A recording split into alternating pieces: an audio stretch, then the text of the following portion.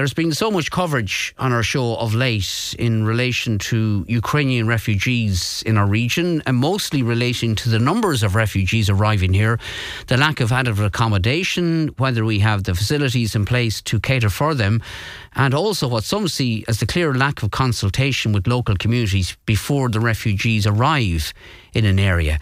So we thought maybe it was time to get back to concentrating on exactly why the Ukrainians are here, how they're coping and how they feel about the ongoing war in their home country. So we've been speaking in the last evening, to two such refugees, both of whom live in Sligo and have done since last summer.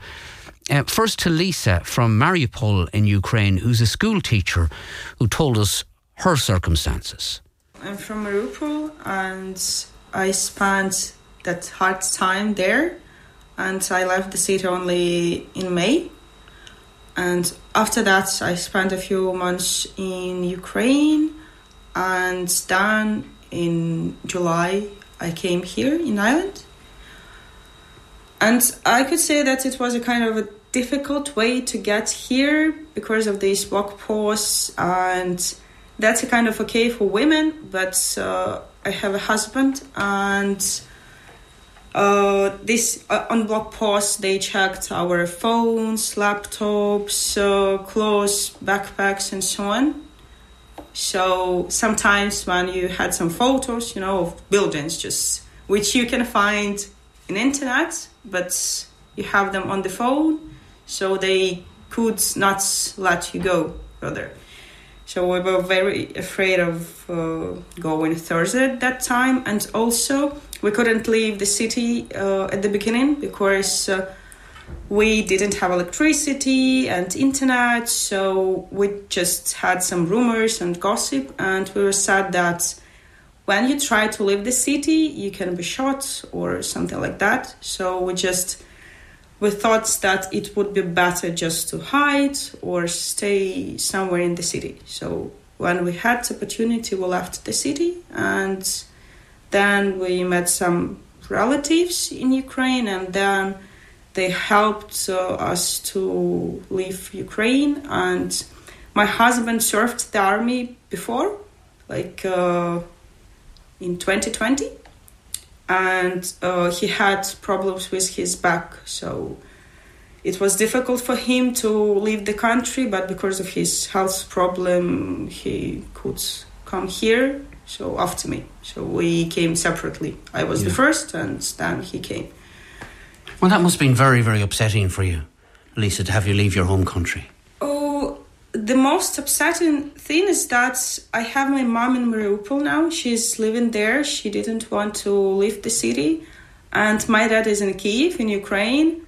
And I have two parents. They are kind of in different parts. And I just don't know when I can see them. Because if I go to Mariupol, which is occupied now, I will be considered a kind of betrayer in Ukraine. The same if I stay in Ukraine and I'd like to see my mom who is in Mariupol, the same way maybe I wouldn't be permitted to go to the city. So, which must be very, very difficult for you. And do you see the possibility of getting back anytime soon? How do you think it's going over there? What are you hearing back in relation to the war? It's the hardest question. I hope to go back, and I'd like to go back to my city, to Mariupol, and I hope it will be Ukrainian city. But, at the beginning of this war, I guess that Russia had a kind of excuse of its decisions, because they wanted to free our cities from Nazi, but we didn't want to be freed, that was okay for us. And now, after Kherson, a lot of people just shocked and they don't know what to expect. They can't foresee anything because of this random attack of Ukraine, and you just wait for these insane decisions and like that. How have you been treated in Sligo, and what have people been? How has it been like to you since you arrived here in July? I guess I was so lucky to get here, honestly, because I'm living in Krakow now, and we get a kind of like excellent conditions. We have free foods, we are fed, and we have free accommodation, and also in general in Ireland we can get free education. So I guess it's just great because even in our country, not all people like can have these conditions as here. And I'm studying now, not in a college, but so like getting Irish education, and that's just great because I'm not sure, like I get grant. Yeah. So yeah, I don't have to pay for this, and like in a year, I will be able to work here, having education Irish, and it was a bit difficult because I was a English teacher in Ukraine, and I worked with children, but here like I can't go to school because I need to know Gaelic, but anyway, like that helps me to get Irish education. But obviously you would hope to get home to Ukraine before you consider teaching here. I want to, I hope to come back to my city because almost all of my relatives stayed there. Like I have dad in Kyiv, and my mom, my aunt, sister, my friends, all of them in Mariupol. So I hope to go to my city, and I will wait until it will Ukrainian again. Yeah, so Lisa hoping that it will become Ukrainian again, her home city. We also heard from Kate, who's from Donetsk, but lived in more recent years in the Ukrainian capital of Kiev, who said it was a very difficult decision to leave her war-torn country when the Russians invaded and come to Ireland. It was a difficult decision for me. At the time the full-scale war in Ukraine began, I was lived in Kyiv.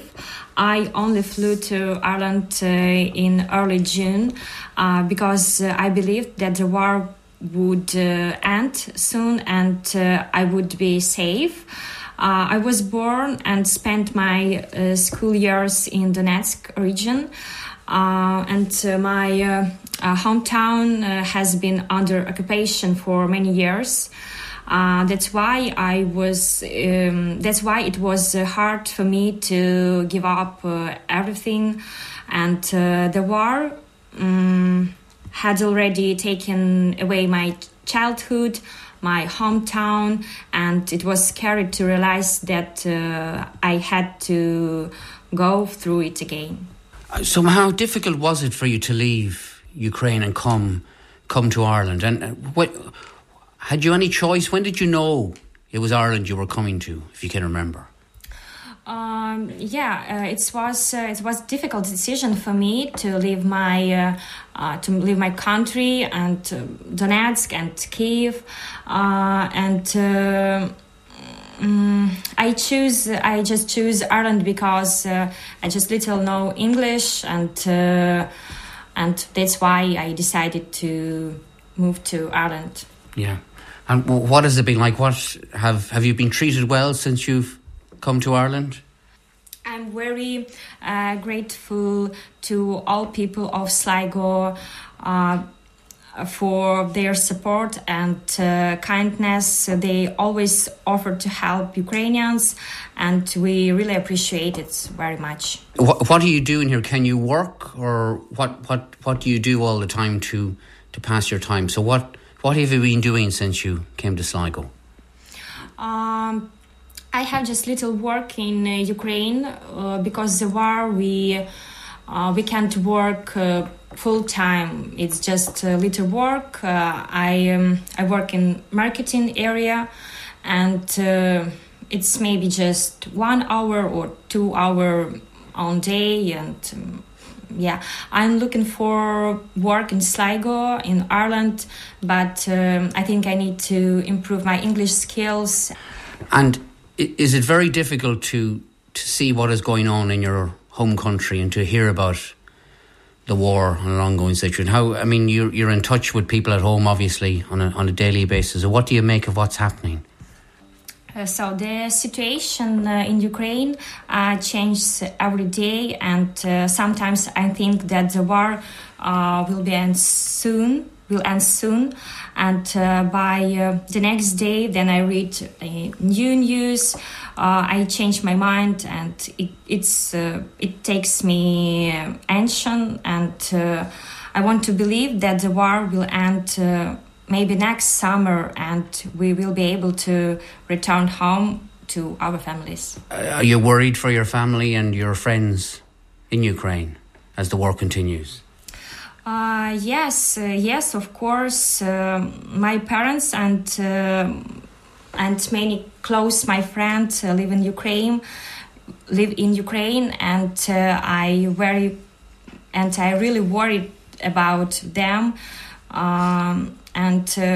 In addition to the constant rocket attacks, they have a problem with lack of electricity, heating and water, and sometimes I can't contact with my parents a long time, and of course I'm very worried about them.